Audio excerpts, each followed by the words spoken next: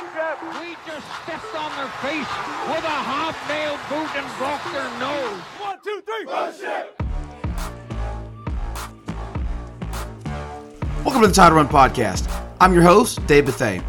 Before we get into today's topic, which I think is going to be a very, very juicy one that a lot of you Hawks fans and basketball fans will enjoy, I wanted to give a quick update on some changes coming to the podcast. This will be the last weekly podcast for the next few months. We will move to doing our podcast on the first Monday of every month for the next few months, especially during this slow time in the sports cycle as the summer months only have one sport going on that we cover, that being Braves baseball. Several reasons for this move, the biggest of which is simply time and the fact that the podcast over the last 9 months has not grown significantly. And so I want to put some of the time and attention back into producing content for the blog and the Facebook page that launched this podcast. So there will still be content coming, but I will have more time to write, which is what I do by trade, and to put some more attention into digital content and print content. So there'll be more of that coming. And the podcast will not go away, but we will be limiting the amount of podcast content in order to kind of save me some time and to allow some time for the Title Run Sports Network to grow in other ways. So just wanted to make you loyal listeners, and I'm very thankful for you loyal listeners, aware of that. So today's podcast is going to cover a topic that I've wanted to talk about for some time, and I've got some really good data that I've researched that's going to kind of change the way I approach this. I actually initially came up with this idea last summer of analyzing during the Hawks playoff run how the way that NBA teams build championship contenders has changed. As a lot of you NBA fans know, in 2007, the Boston Celtics launched what we kind of refer to as the super team era of NBA basketball, which has been really the last 15 years of teaming up 2 or 3 high-level stars, surrounding them with role players, and trying to go win a championship. Boston started it. LeBron James famously countered with the decision that took him to Miami, where he started his own super team.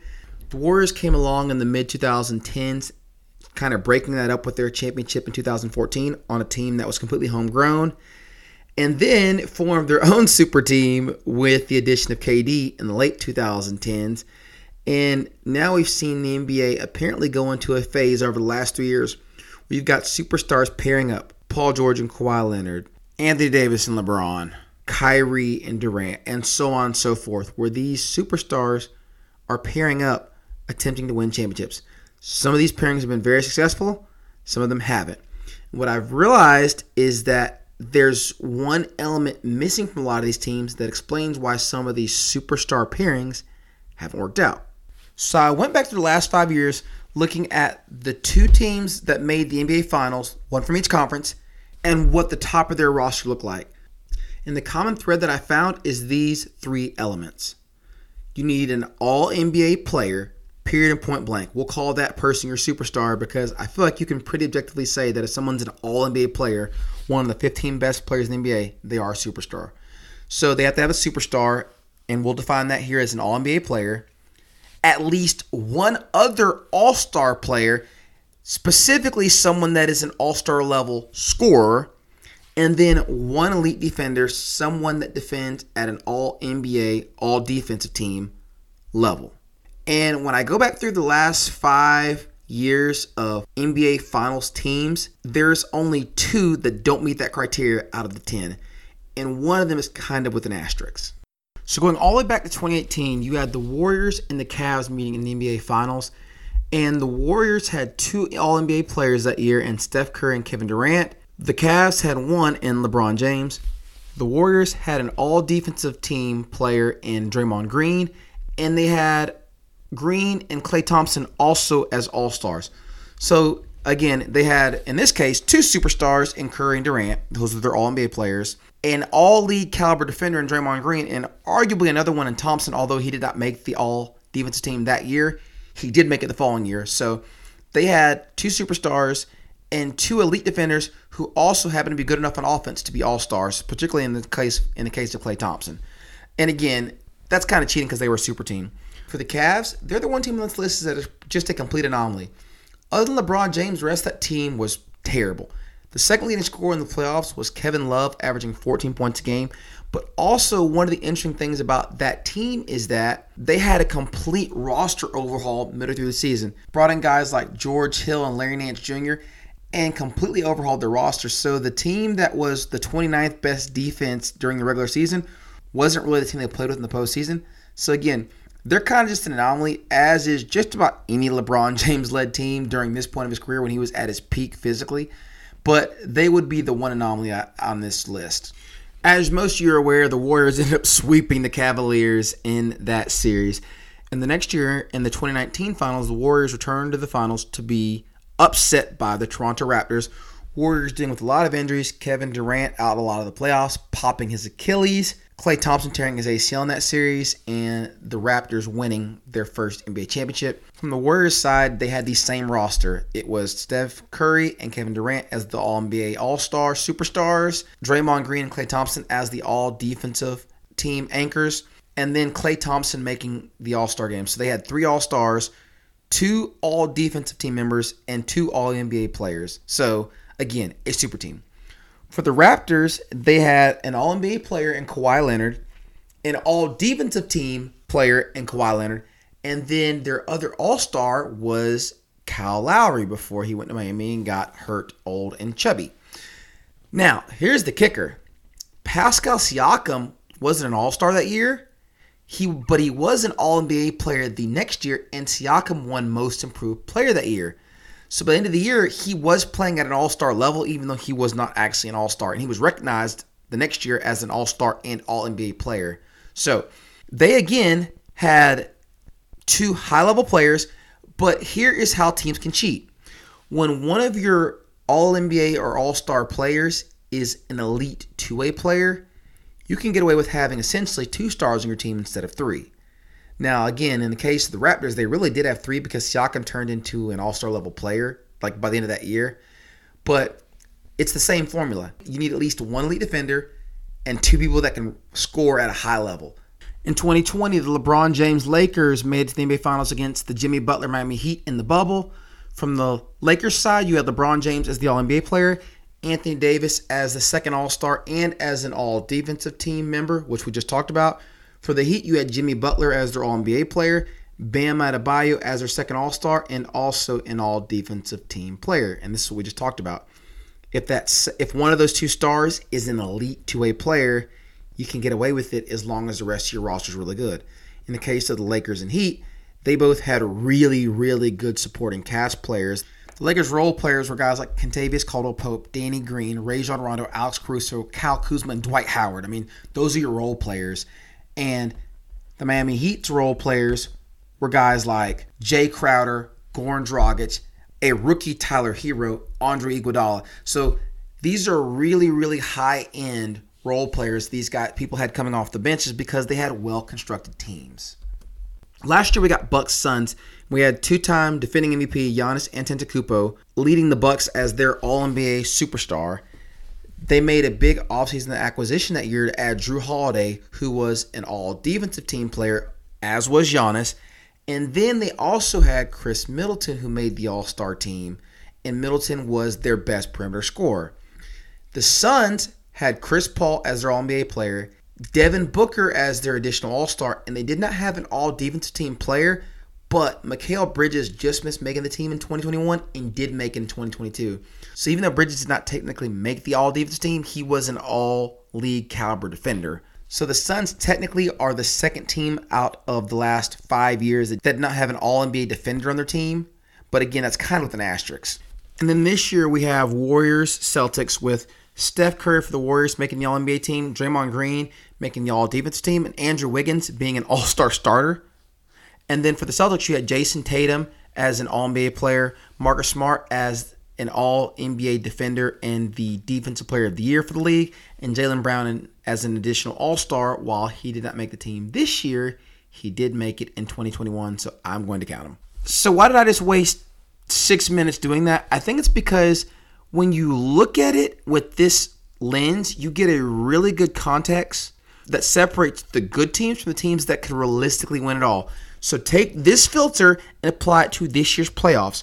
Miami and Boston were two teams that meet the criteria that we just talked about of having an All-NBA frontman, a second All-Star caliber scorer, and or another All-NBA level defender. They played each other. They were both really good, but only one can advance.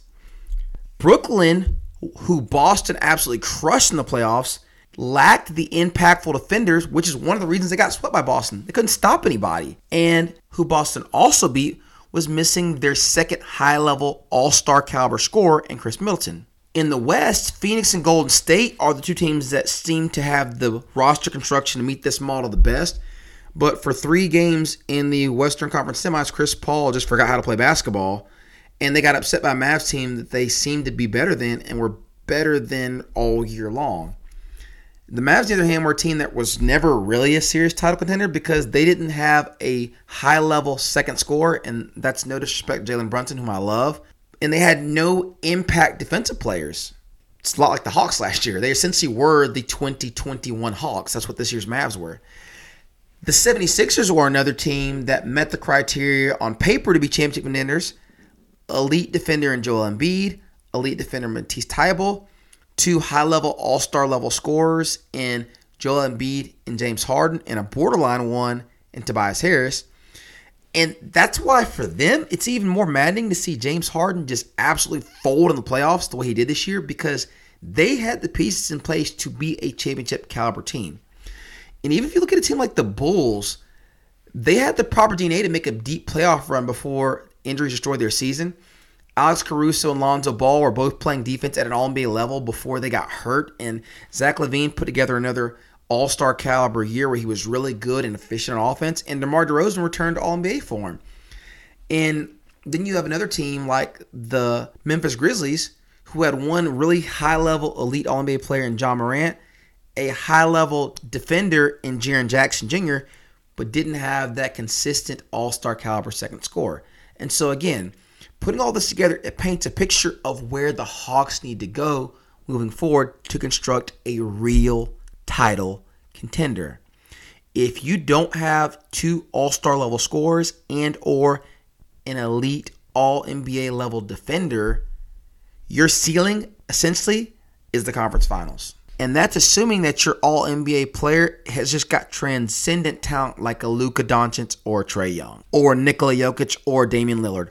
Also guys who carried teams that really didn't have a whole lot else to the conference finals.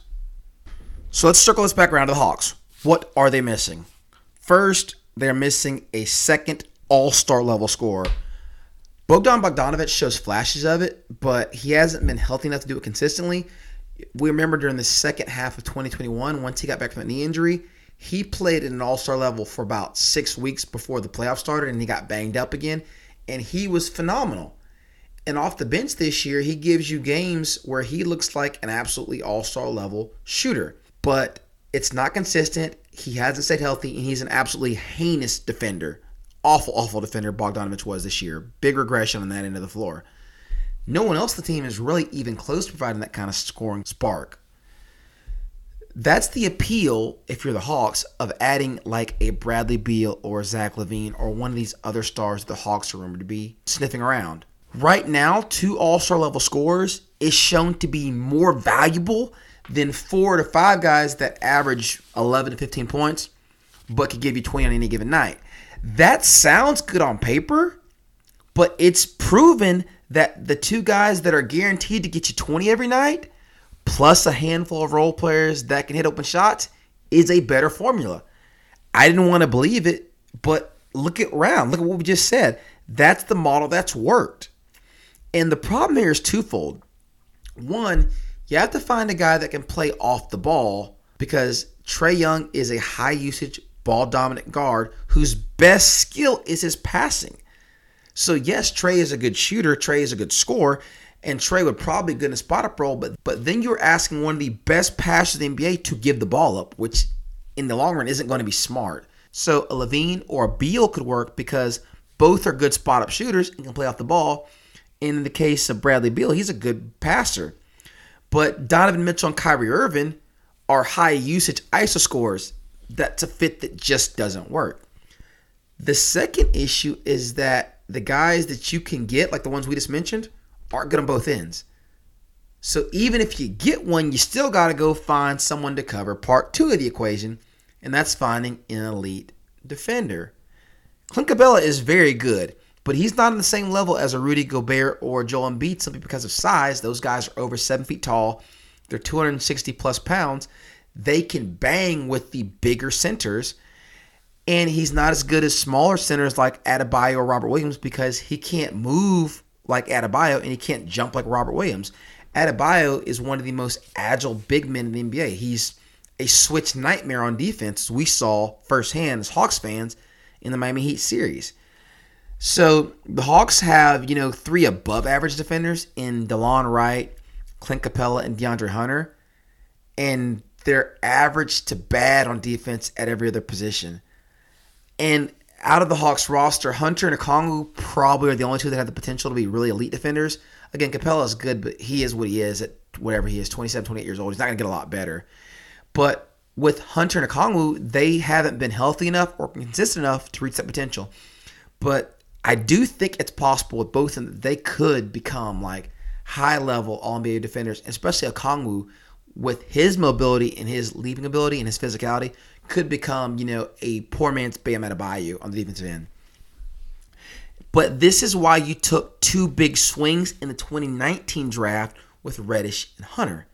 You took 2 guys that projected to be elite defenders and crossed your fingers and prayed that one of them might turn into that 2-way wing that every NBA team wants. I've said that I think a great comp for DeAndre Hunter is Chris Middleton. I still think that's a good comp, but he is nowhere close to that ceiling right now.